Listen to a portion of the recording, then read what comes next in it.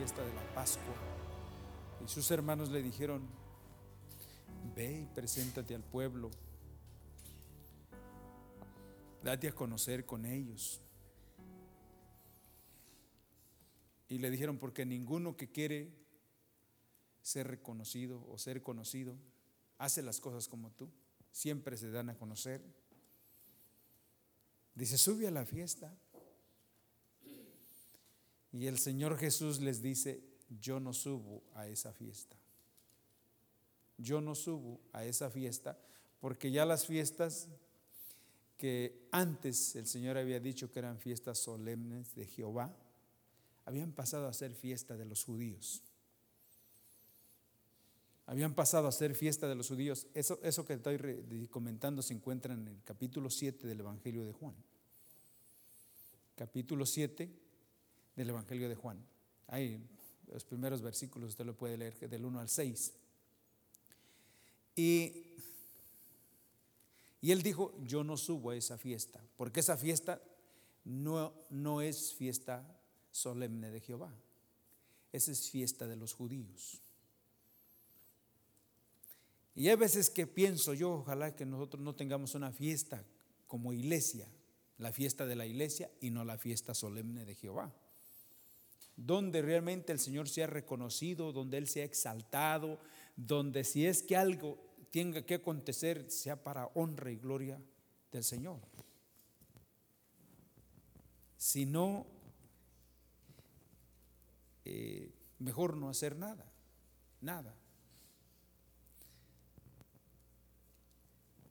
Ayer hablábamos de maratones, ¿verdad? Me llamó la atención, me dio algo así que decía la hermana que había competido y no había competido para ganar. Dije: ay, pero ¿cómo es eso?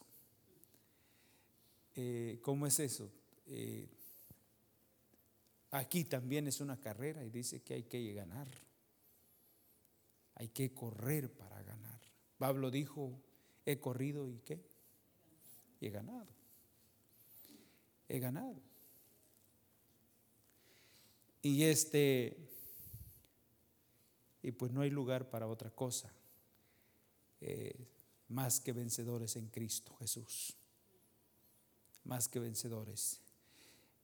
El Señor le dijo a Israel en Deuteronomio 28, dice: estarás siempre encima y no debajo.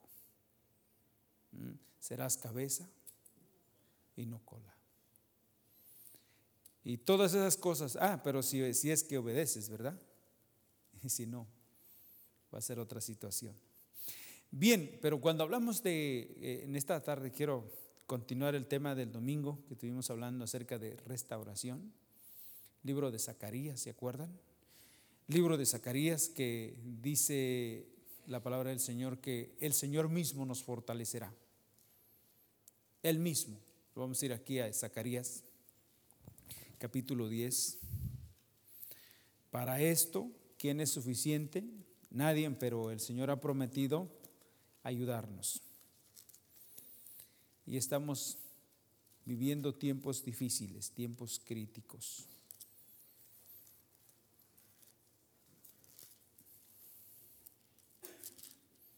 Capítulo 10 de Zacarías.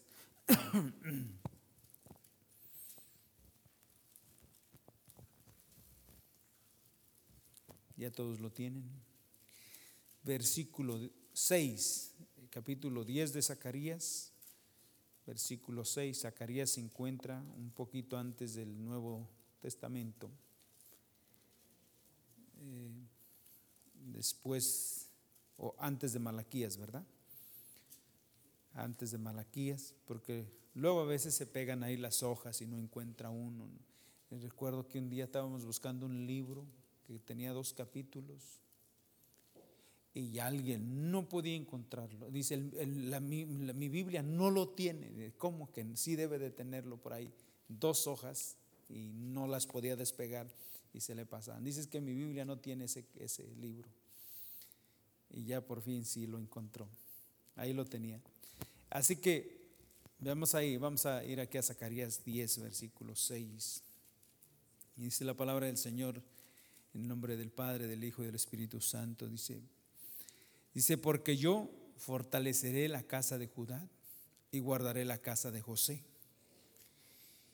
y los haré volver, porque de ellos tendré piedad, y serán como si no los hubiere ¿qué? Desechado, porque yo soy Jehová su Dios y los oiré. Aquí nos habla de que cuando estamos hablando de restauración, ¿saben? Restauración, no sé si usted crea que realmente la iglesia necesita ser restaurada. Nosotros necesitamos ser restaurados. A lo mejor usted no lo considera de esa manera, pero yo creo personalmente que necesito de un toque del Señor, así como aquel ciego que le tocó y dije, ¿cómo? ¿Qué tanto ves? Dice, veo los hombres como árboles. Dice, entonces déjame tocarte otra vez. Yo sé que necesito que el Señor continúe obrando o realmente restaurando áreas que sin darnos cuenta han sido dañadas, y por eso no estamos avanzando, por eso no estamos creciendo. Y aquí nos encontramos con que Israel había pecado, y había pecado al grado de que Dios los había que. Por eso de aquello que usted cree que aquí el Señor estará con nosotros todos los días hasta el fin. Y uno está con eso, aunque viviendo de las suyas, haciendo de las suyas. Pero Israel se comportó de tal manera que dijo el Señor, no hay más remedio, los voy a entregar a los babilonios. Y aquí los entregó, ¿no? Y estuvieron ahí por 70 años. Y ahora cuando llega el tiempo, cuando el Señor va a restaurar, Él va a hacer las cosas de esta manera y dice, bueno, ¿cómo es que va a acontecer eso? Cuando uno está decaído, cuando uno realmente espiritualmente no anda bien, ¿cómo puede realmente volver a experimentar el fuego, la pasión por el Señor? ¿Cómo? ¿De qué manera?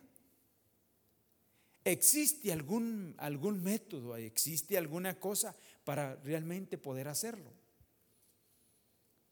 Es que si realmente eso ha acontecido es porque algo pasó en nuestro espíritu. Nuestra parte espiritual se ha ido en una declinación.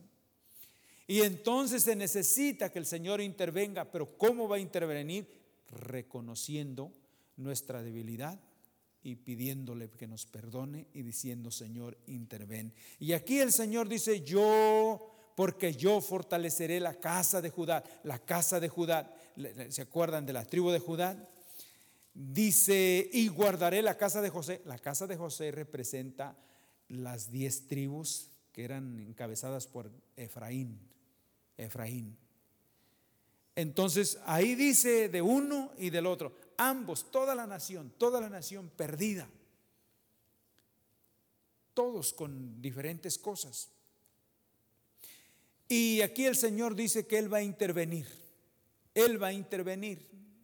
y dice, y los haré volver, porque tendré de ellos, ¿qué? Misericordia.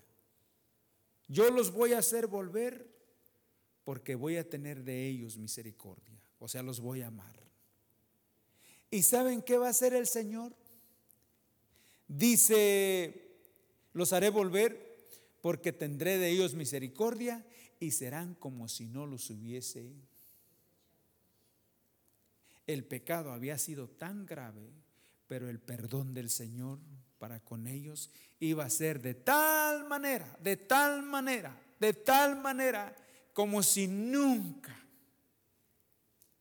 habían pecado. Así los iba a perdonar y así los iba a acoger, así los iba a traer y iban a venir otra vez y iban a tener una pasión por Él, porque creo que no hay nadie que sabe que ha fallado y saber que el Señor nos perdona y nos limpia y nos lleva adelante, nos restaura, nos quiere realmente levantar y llevarnos adelante. Dice, será de tal manera como si nunca los deseché, como si nunca me aparté de ellos, como si nunca los vi de lejos. Así será mi amor para con ellos. Y óigame, hermanos, dígame si esto no es precioso. Saber que una sola cosa se necesita, y es reconocer lo que realmente está pasando en nuestro corazón y por qué está pasando, y venir a Él y pedirle: Señor, perdóname. Y Él ha prometido levantarnos y llevarnos adelante. ¿Por qué? Dice, serán como si no los hubiese desechado, porque yo soy Jehová su Dios. Porque yo soy Jehová. ¿Saben por qué? Porque yo soy Jehová, porque yo soy Jehová, porque no hay otro Dios como yo. Dice segunda de Timoteo, o es primera de Timoteo 2:5, que hay un solo Dios y asimismo un solo mediador entre Dios y los hombres, Jesucristo hombre. En ninguno otro hay salvación. No hay otro nombre bajo el cielo dado a los hombres en quien podamos ser salvos. El único que puede perdonar pecados y el único que puede salvarnos y liberarnos y fortalecernos y llevarnos hacia Él es Dios. Y yo soy ¿quién? ¿Qué dice? Como si nunca nunca estuve distante de ellos, porque yo soy Jehová, su Dios. Porque yo soy. No hay otro. No hay nadie como Él. Qué precioso es saber que este es nuestro Dios. Y no sé, pero cuando hablamos de restauración, yo sé que el Señor va a hacer una obra preciosa en aquellos que quieren, ¿no? Él va a levantar un clamor.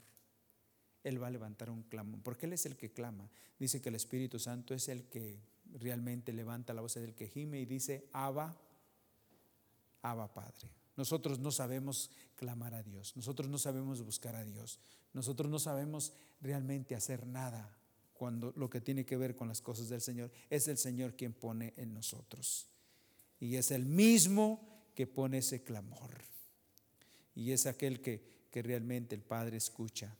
Así que veamos esto. Quiero que vayamos aquí al libro de Oseas. Oseas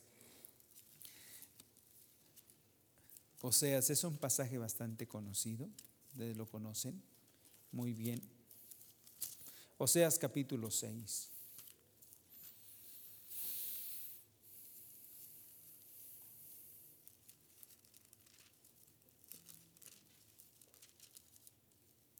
A mí también se me había perdido. Oseas capítulo 6. Veamos aquí, empezando con el versículo 1. Vamos a leer 3 versículos aquí.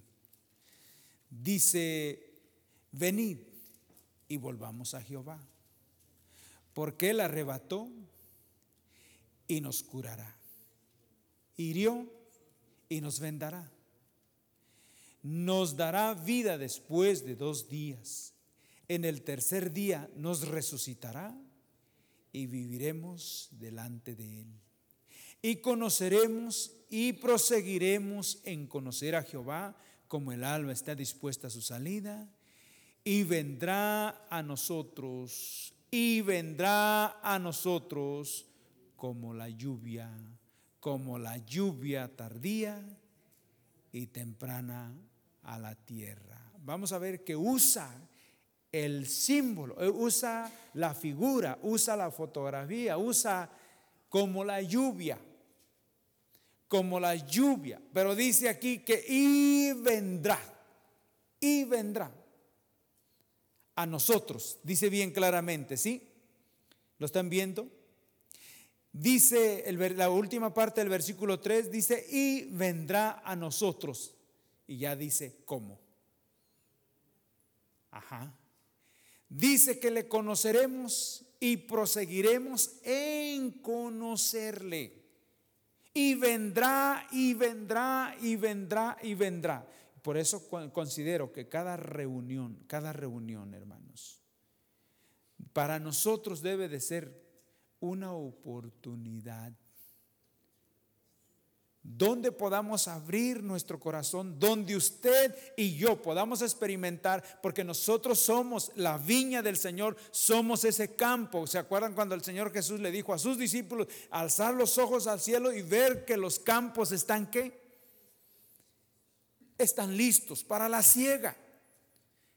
Los campos, nosotros somos esos campos, pero donde la lluvia viene, la temprana y la tardía.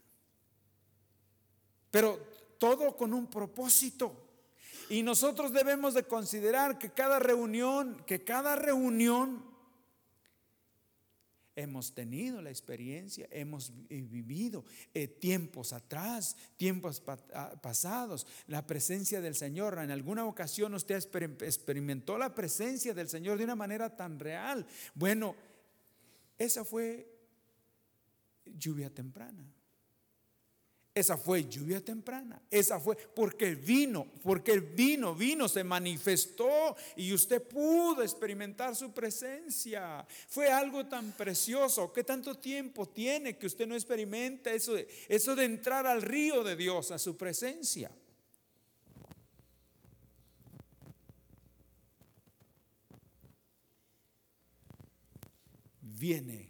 Él vendrá a nosotros como la lluvia, como la temprana y la tardía. No podemos vivir de las experiencias del pasado. Fue precioso haber experimentado, pero es importantísimo que nosotros continuemos experimentando su presencia. Su presencia en un clamor. Señor, si tú no te manifiestas, Señor, esta reunión mejor que no haya nada. Porque Él es la vida. Una persona sin la realidad de Cristo no tiene vida. Si no hay la realidad del Señor en ella, no tiene vida. Y cada día estará experimentando lo que es la muerte. Es el sequedal, es la angustia. Porque en vez de estar alegres, en vez de estar gozándonos, vamos a estar angustiados. Y esto es muy importante. Así que, ¿de qué manera? ¿Cómo venir y volvámonos a Jehová? Tiempo de restauración. En los tiempos que el Señor iba a restaurar a su pueblo, empezó con esto: volvámonos a Jehová. ¿Qué quiere decir? Que hemos estado caminando en un andar opuesto. Hemos estado yendo en una dirección opuesta, donde cada vez más pensábamos que nos estábamos acercando al Señor, pero viviendo una situación religiosa, no una realidad. Esto es realidad, esto no es iglesia, esto no es vida de iglesia, esta es la vida de Cristo, donde uno ha estado caminando en una dirección opuesta. Y el Señor dice: vuélvete, porque por eso cada día es menos mi presencia, porque tú estás siguiendo en un andar opuesto. Volvámonos. Y que ese volvernos tiene que ver con un arrepentimiento, arrepentirnos. Señor, no hay perdón si no hay arrepentimiento. Y aquí dice: volvámonos a Jehová. Volvámonos. Y luego la consecuencia de todo esto dice: nos dará vida después de 2 días. En el tercer día nos resucitará y viviremos delante de Él. Esta vida es para vivir delante de Él. Y conoceremos y proseguiremos en conocer a Jehová, como el alba está dispuesta a su salida, y vendrá a nosotros. Vendrá. Yo quiero que veamos aquí un detalle. Esta palabrita, noten esta palabra: vendrá a nosotros. Vendrá.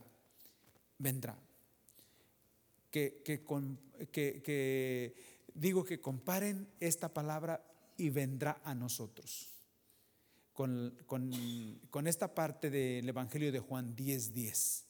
Es muy conocido, pero a veces pasamos muchas cosas.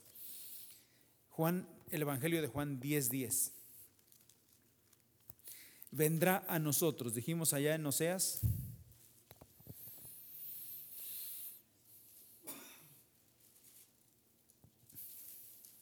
Oseas, y vendrá a nosotros. Y aquí Evangelio de Juan 10:10, ¿qué dice? Dice, versículo 10 dice: y el ladrón no viene sino para hurtar y ¿qué más? Y matar y destruir. Yo he venido para que tengan ¿qué?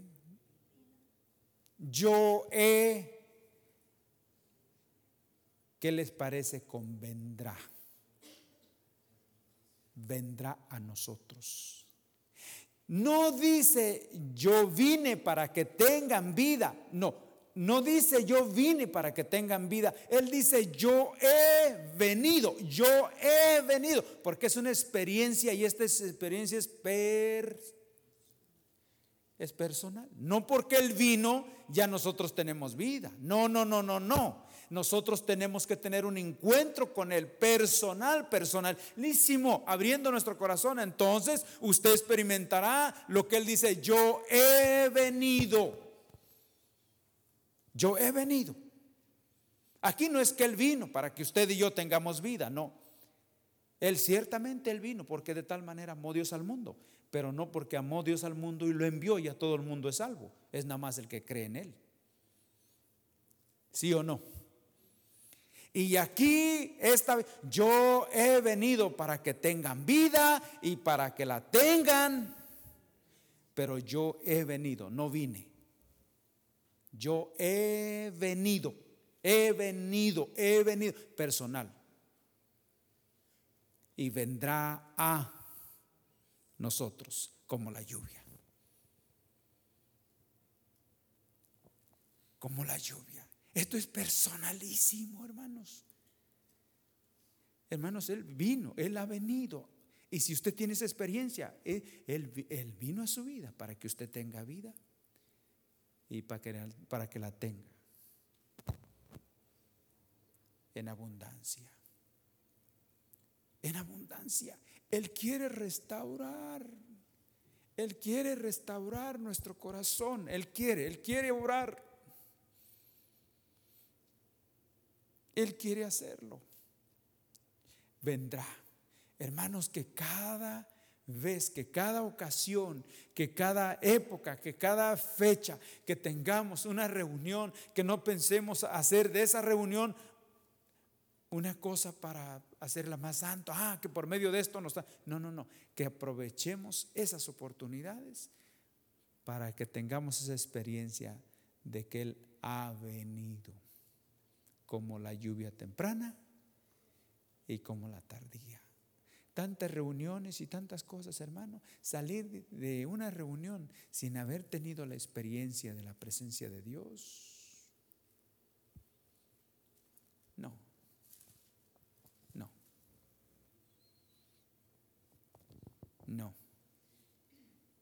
Eso no es lo que el Señor quiere. Eso no es lo que tiene para nosotros. Lo que Él tiene para nosotros es vida y vida en abundante. Vida abundante. Siempre recuerdo el pasaje allá de Levítico, que dice que la vida de la carne, ¿se acuerdan de ese pasaje? Levítico capítulo 17, creo que dice que la vida de la carne lo buscamos aquí. Vamos a ver.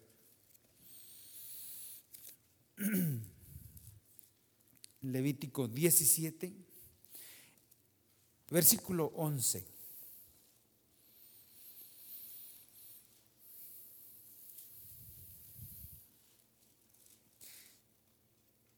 Ahora que estamos estudiando el libro de Génesis, ¿verdad? Que hemos estado viendo que el Antiguo Testamento se ve como cosas, figuras, tipo, simbolismo y todo. Aquí vamos a ver un tipo o una figura. Dice: porque la vida de la carne en la sangre está, y yo os la he dado ¿para qué? Para hacer ¿qué? Expiación sobre el altar. Entonces, aquí hablábamos aquí diríamos que estaríamos hablando de los sacrificios, de los corderos que se ofrecían y todo, pero esto era una figura, era un tipo de lo que más tarde vendría, de aquel que dio ¿qué? Aquel que dio su sangre, y que por esa sangre es que usted y yo tenemos vida. Y yo he venido para que tengan vida y para que la tengan. Porque la vida de la carne, la vida de la carne está en la sangre. Y si no hubiese sido por el sacrificio de nuestro Señor Jesucristo en la cruz del Calvario, ¿quién podría contar con vida? Pero Él dice que Él vino a darnos vida y vida abundante. Bendito sea el Señor. Quiero que vayamos aquí. Estamos hablando de restauración. Estamos hablando de aquello que el Señor quiere hacer en nuestras vidas. Jeremías capítulo 50.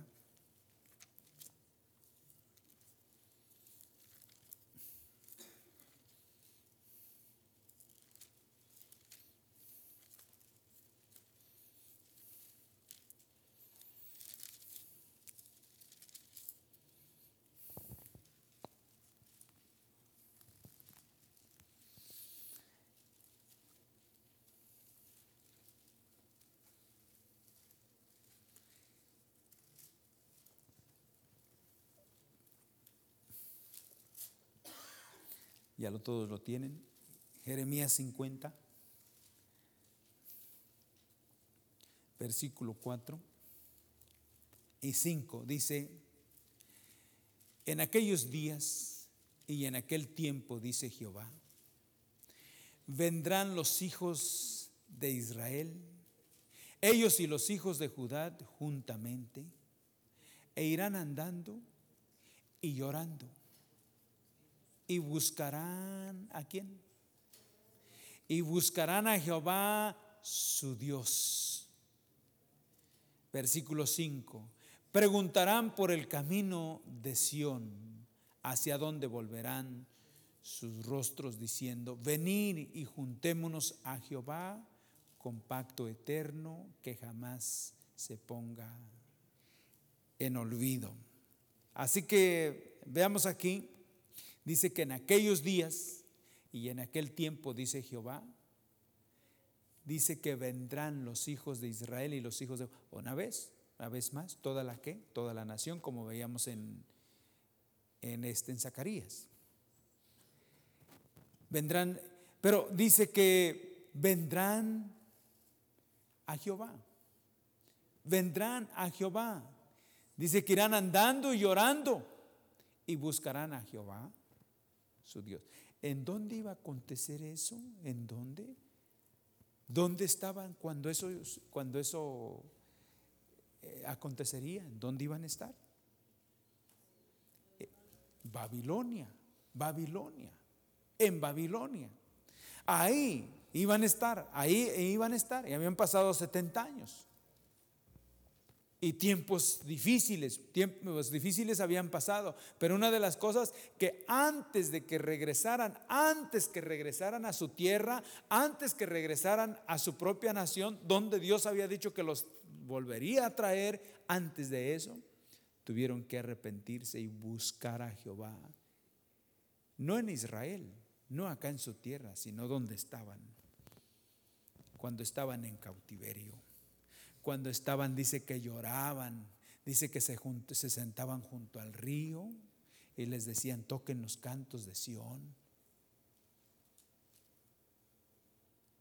Y ahí se sentaban y lloraban, lamentaban su situación, su pecado. Nosotros también tiene que llegar el momento que lamentemos nuestra desobediencia. Decirle: Señor, ¿por qué? ¿Por qué tanto? ¿Por qué tan difícil soy, Señor? ¿Por qué mi corazón es tan difícil, es tan necio? una y otra vez, y lo mismo, en lo mismo, siempre en el mismo círculo, la misma rutina. No hay aspiraciones para realmente conocerte más. Tú quieres realmente revelarte a mi vida, tú quieres darte a conocer, pero mi corazón está en un círculo donde no aspira más. Él quiere realmente revelarse a nuestras vidas. Esto no es todo lo que el Señor tiene para nosotros. Él nos dio el comienzo, pero en esa salvación hay muchas, tantas y tantas cosas. Dice que hay cosas que no han subido al corazón del hombre. Ojo no ha visto ni oído ha oído. Son las que Dios tiene preparadas para los que le aman. Y hay muchas cosas que realmente nosotros no conocemos, que deberíamos de conocer, deseando estar ahí, que el Señor nos enseñe más. Dice que buscarán a Jehová su Dios, preguntarán por el camino, hacia dónde se volverán. Fíjense, preguntarán por el camino, hacia dónde se van a volver. ¿Saben qué tiene que ver con esto? Preguntar. Yo no sé, pero cuando usted lee su Biblia y estudia y investiga dónde dice esto y dónde dice esto acá, y usted abre su Biblia, busca en su concordancia, esto dice acá y también esto dice acá. Una de las cosas cuando el Señor está restaurando es la inquietud y el deseo de conocerle a Él más a través de su palabra. Ese es un buen síntoma de que el Señor está obrando. Pero hermanos, ahí en la iglesia no danzan ni todo esto, no brincan ni nada. No, pero el Señor en su corazón a usted le está poniendo hambre y sed de estudiar su palabra. Ese es el verdadero avivamiento. Hay veces que se salta y hay veces que se brinca y las personas no se relacionan con la palabra nada. Pero cuando esa persona empieza a buscar y investigar y pregunta y consulta con otro hermano que tal vez sepa, que tenga un poco más de conocimiento, le dice: oiga hermano, ¿y dónde se encuentra este pasaje? Dice que no lo he podido encontrar y no sabía a quién preguntarle, me acordé de usted.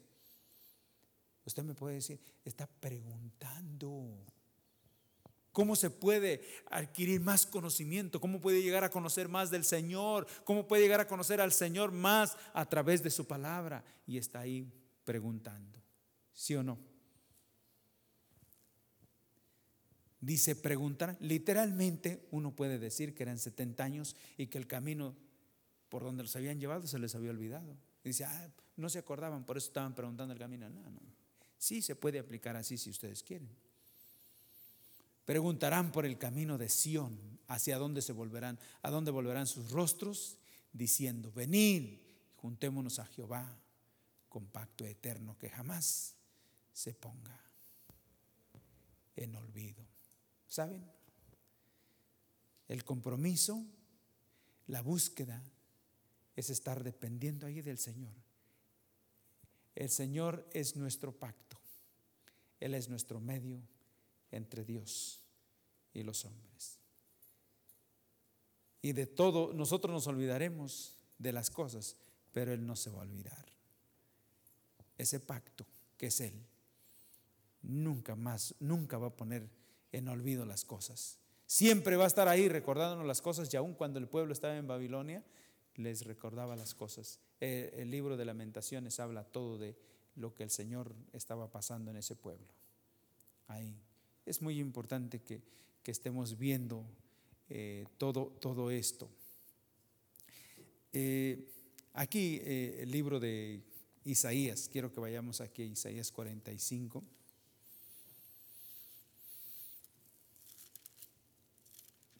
Que el Señor nos ayude. Tiempos difíciles.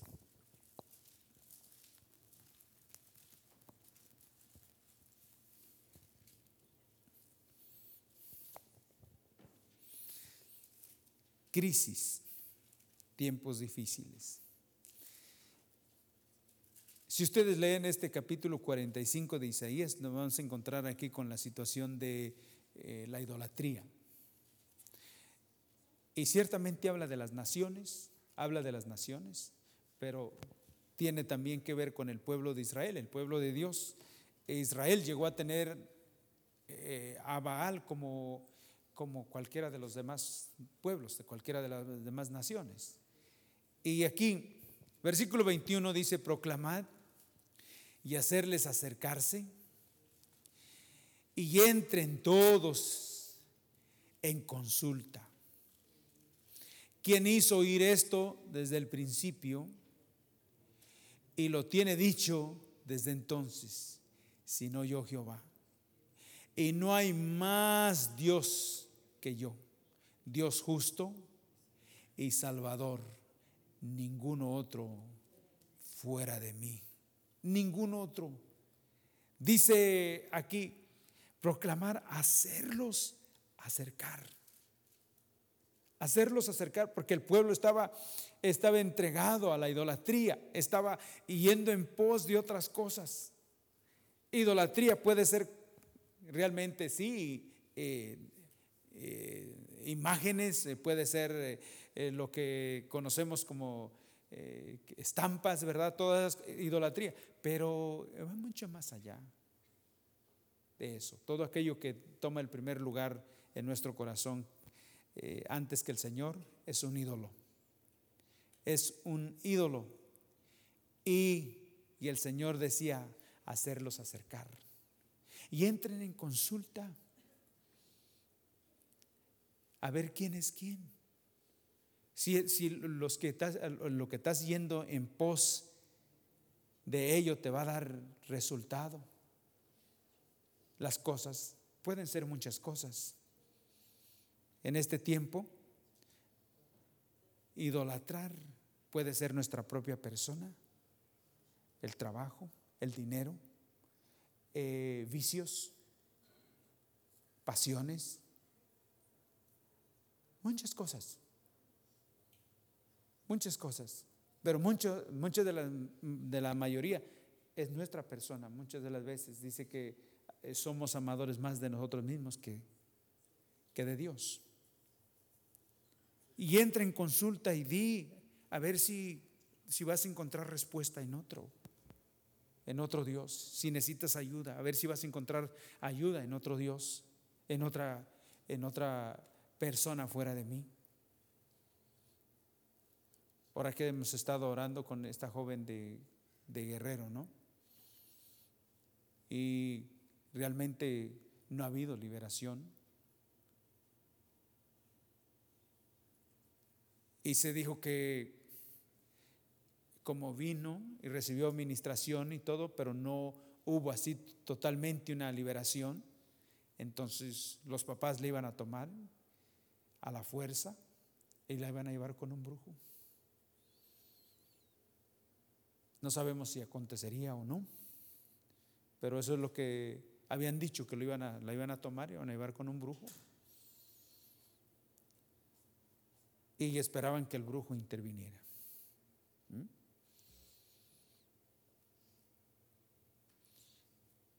Y es triste, ¿no? Porque el brujo no la va a ayudar, la va a hundir más todavía, si es que. Pero estamos confiando en el Señor y se le ministró, se les dio consejo, que si es que tenía que ser a la fuerza llevarla, porque no abriera su corazón a ninguna situación. Y íbamos a estar orando por ella, por eso les digo que estemos orando por ella, porque es necesario para que el Señor le cuide y le guarde. Son vidas que las personas piensan que hacer eso, pues que están tomando su responsabilidad y están haciendo lo que ellos deben hacer, pero son situaciones equivocadas. Y aquí dice que tremendo, el Señor dice: convoca, hazlos acercar, diles que clamen, diles que busquen, para que puedan comprobar quién es quién. Y yo creo que esa es una de las cosas que necesitamos entender. Yo creo que el Señor está tratando con nosotros, porque todos estos días que hemos estado orando por esta joven y el Señor no ha hecho la obra, no digo que porque el Señor no la pueda hacer, sino que Él está tratando con alguien. Y espero que el Señor esté tratando con nosotros y diciéndonos que necesitamos estar más metidos con Él. Estar realmente dependiendo del Señor. ¿Por qué? Porque no hay más Dios que yo. Dios justo. ¿Y qué más? Y Salvador. No hay ninguno otro. Hacer las vidas que se acerquen. Que se acerquen, que entren en consulta. A ver, prueba tú mismo experimenta si es que Dios es real. Ora hasta que experimentes la presencia de Dios. Búscale. Así como es posible. Va con un brujo y se somete. Va con un ídolo y se somete. Y aquí cuando venimos al Señor, se trata de orar. Es tremendo, ¿verdad? Es tremendo. Veamos cómo las tinieblas tienen un atractivo y cómo es tan peligroso que el maligno está ahí obrando de tal manera que logra invadir nuestro corazón, atraerlo. Es muy importante que veamos eso. Dice el Señor, hacerlos acercar, hacerlos acercar, hacerlos acercar. Vamos a buscarle al Señor, vamos a experimentar que Dios es un Dios real. Amén. ¿O no? ¿No? En los tiempos del rey Ezequías fue una época donde yo creo que ellos experimentaron esa lluvia tardía. Porque estamos hablando de esa lluvia tardía, porque muchas cosas habían pasado en la nación y varios años entre lo que era Ezequías y el rey David, que fue un tiempo de un verdadero avivamiento en la nación, en los días del rey David.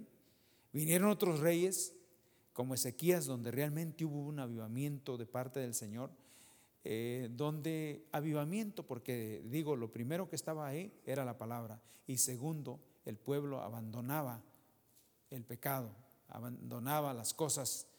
Cuando hablamos de la idolatría, dice que Ezequías fue uno de los que realmente destruyeron los lugares altos, donde estaban ahí los altares de la diosa Acera y del dios Baal. Y él mandó que todo eso se destruyera. En ese tiempo, la parte del norte de Israel estaba bajo el imperio de los asirios. Y esa nación pues era una nación idólatra. Así que apenas estaban ahí, como quien dice, agarrando fuerza, cuando viene Ezequías como rey. Y empieza el Señor a obrar en su vida de tal manera que le usó a él para que toda la nación, en todos los pueblos y en todas las ciudades, se tenía que hacer eso, destruir esos lugares. Y veamos aquí, Dios hizo algo tremendo en ese tiempo. Vamos a ver aquí un poquito. Quiero que vayamos aquí a Segunda de Crónicas. Segunda de Crónicas. ¿Lo tienen ahí?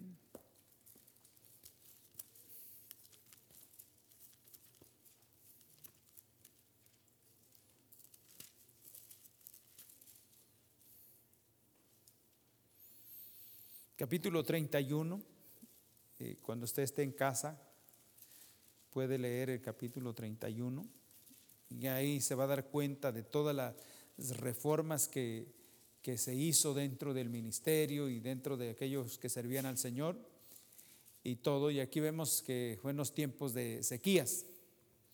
Versículo del capítulo 31 de Segunda de Crónicas, verso 20 dice: de esta manera hizo Ezequías en toda Judá y ejecutó lo bueno, recto y verdadero delante de Jehová su Dios, en todo cuanto emprendió en el servicio de la casa de Dios, de acuerdo con la ley y los mandamientos, buscó a su Dios y lo hizo de todo ¿qué? Todo lo que hizo, lo hizo ¿de qué? De todo corazón. No hacía las cosas a medias.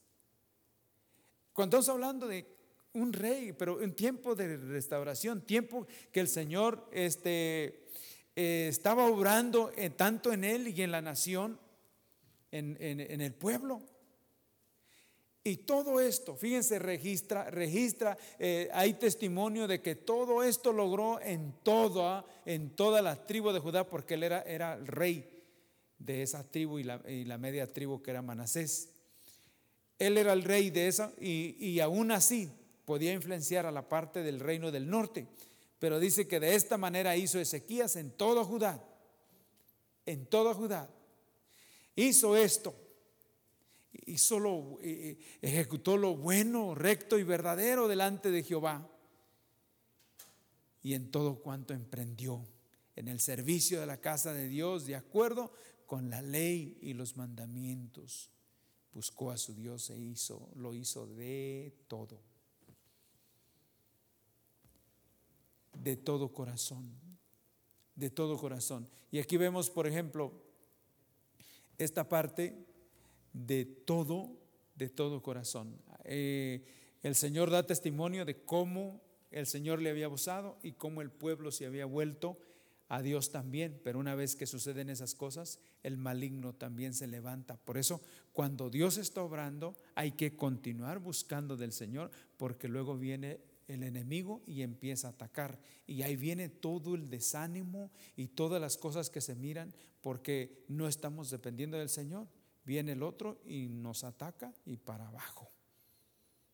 Y aquí lo vamos a ver con Ezequías. Ezequías había hecho todo lo que era agradable delante de los ojos del Señor, y todo lo que había hecho lo había hecho para que el Señor de verdad recibiera honra, gloria y alabanza. Lo había hecho de todo su corazón. No había mediocridad, no había cosas no estaba haciendo nada para él, sino realmente para que el Señor fuera glorificado, porque dice que lo había hecho conforme a la ley y a los mandamientos, ¿verdad? Y buscó a su Dios y lo hizo de todo corazón y fue prosperado, ¿verdad? Y aquí, cuando viene después esto, vean aquí esta última parte del capítulo 32. Después de estas cosas y de esta ¿qué? ¿Cómo ven eso?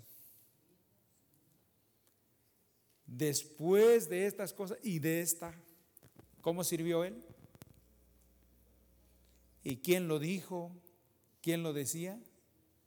El Señor. Que digan los hombres: ay, el hermano cómo sirve con fidelidad y siempre. Sí, pero no de la manera que califica el hombre, es de la manera que califica Dios. Pero aquí Dios estaba diciendo: después de estas cosas y de esta fidelidad, vino Sennacherib, rey de los asirios, y dice, invadió a Judá y acampó, dice, contra la ciudad fortificada con la intención de conquistarla. Viene aquí el enemigo ahora, viendo pues Ezequías la venida de Sennacherib y su intención de combatir a Jerusalén, tuvo consejo con sus príncipes y con sus hombres valientes para, dice, cegar las fuentes de agua que estaban fuera de la ciudad, y ellos lo apoyaron, ¿verdad que sí?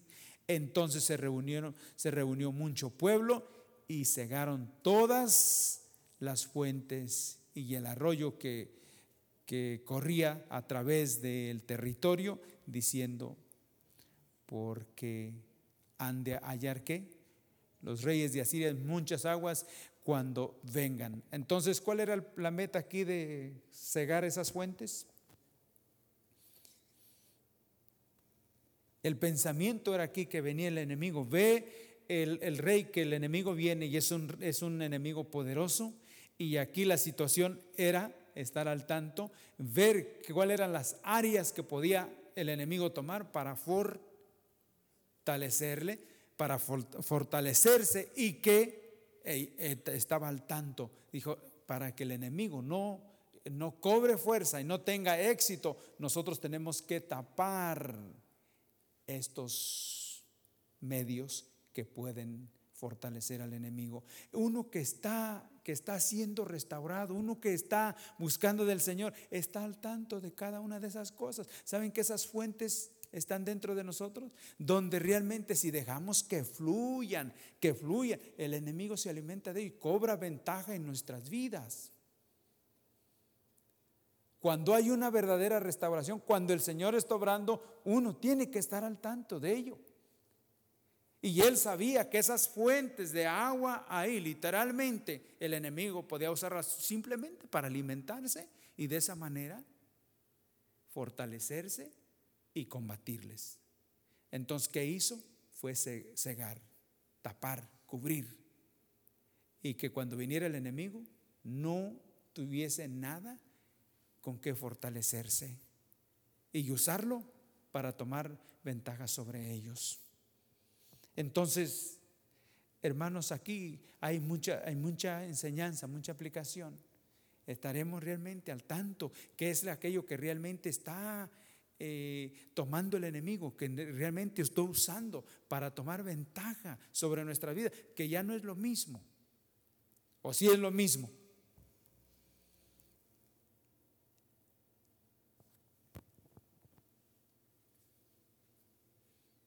Que el Señor nos ayude, amén. Que el Señor nos ayude. Puede haber fuentes ahí donde el enemigo que está usando para fortalecerse y estar sobre nuestras vidas y tenernos ahí en cautiverio o totalmente invadir todo nuestro ser, sabiendo que nuestro ser le pertenece al Señor. Este rey sabía que ese pueblo, Judá y Jerusalén, era el lugar donde estaba el templo, donde se adoraba al Señor, donde se buscaba al Señor, donde habían tenido la victoria sobre la idolatría, y ahora el enemigo viene para atacarlos y quería intimidarlos, pero este rey era un rey que buscaba de Dios y empezó a ver la forma de cómo realmente impedir que el enemigo invadiera. Y claro que en todo eso vemos que el Señor les dio la victoria. Un poquito más. Ya estamos terminando. Dice aquí versículo 4 que dice que entonces reunió mucho pueblo y cegaron todas las fuentes, el arroyo que corría a través de todo esto. Después, verso 5, después con ánimo resuelto edificó Ezequías todos los muros caídos. Eso tiene que ver con áreas en nuestra vida espiritual,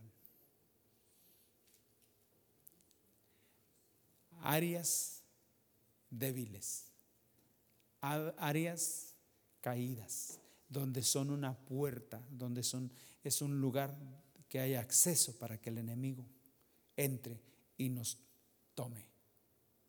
Áreas débiles. Y solamente usted y Dios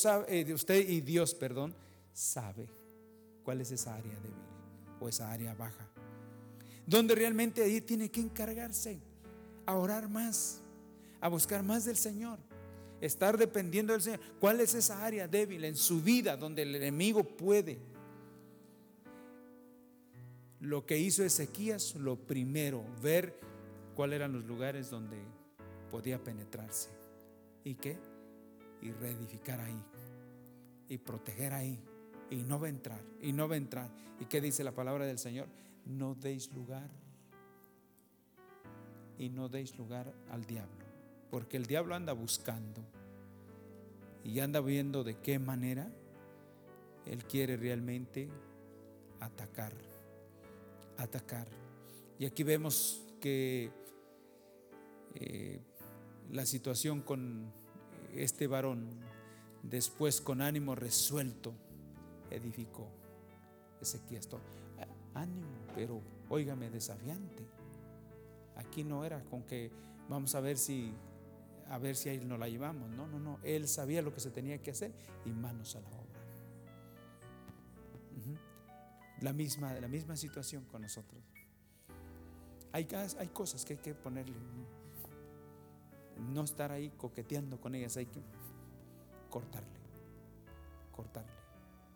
Sabemos que de antemano no edifican. Cortar. Que el Señor nos ayude, hermanos. Que el Señor nos ayude. Estas vidas, realmente Ezequías pudo experimentar lo que era la lluvia tardía, porque otros habían experimentado el avivamiento. David había sido uno, otros, y él también pudo experimentar ese tiempo del Señor, cuando Dios obró en su vida y también en el pueblo. Vemos cómo reunió al pueblo, y el pueblo animado, que a una sola voz dijeron: a trabajar, vamos a cegar las fuentes, vamos a cubrirlas, vamos a ponernos a trabajar. Eso es lo que Dios quiere, vamos a hacerlo. De verdad que era un tiempo que Dios estaba obrando. Aquí no hay tiempo como para decirle a nadie lo que va a hacer. Sabe que lo que tenemos que hacer, que tenemos que buscar del Señor. Amén. ¿Sí o no? Volver nuestro corazón al Señor. Que el Señor tenga piedad de nosotros y haga resplandecer su rostro sobre cada uno de nosotros y tenga de nosotros misericordia. Que el Señor nos ayude. Si estas vidas experimentaron esto y el Señor estaba con ellos, y esto dice que fue de agrado al Señor, pues entonces aprendamos de aquellos que alcanzaron. Amén. Aprendamos de los buenos, de esos que, como por decir, de esos campeones, porque hay vidas como el apóstol Pablo, ¿no?, que dijo: corrí, he ganado. Ser imitadores de mí como yo. Aprendamos de esos. Vamos a pedirle al Señor que nos ayude.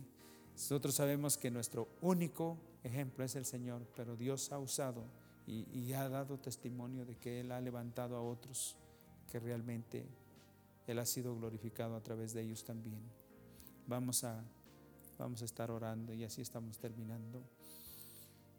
Por ahí vamos a orar y así terminamos. Señor, te damos gracias, Señor, una vez más, Señor, por tu palabra, Señor. Y Padre, no sabemos qué hacer, pero Señor, tú sí sabes qué hacer y cómo hacerlo. Señor, tú puedes, Señor, obrar en nuestro corazón, Señor, de tal manera que... Gracias por escuchar nuestra grabación de Pacto de Gracias, Campos, Arkansas. Para más información, visítanos en nuestras páginas web, pactodegracia.org.mx y facebook.com/Pacto de Gracia Warren.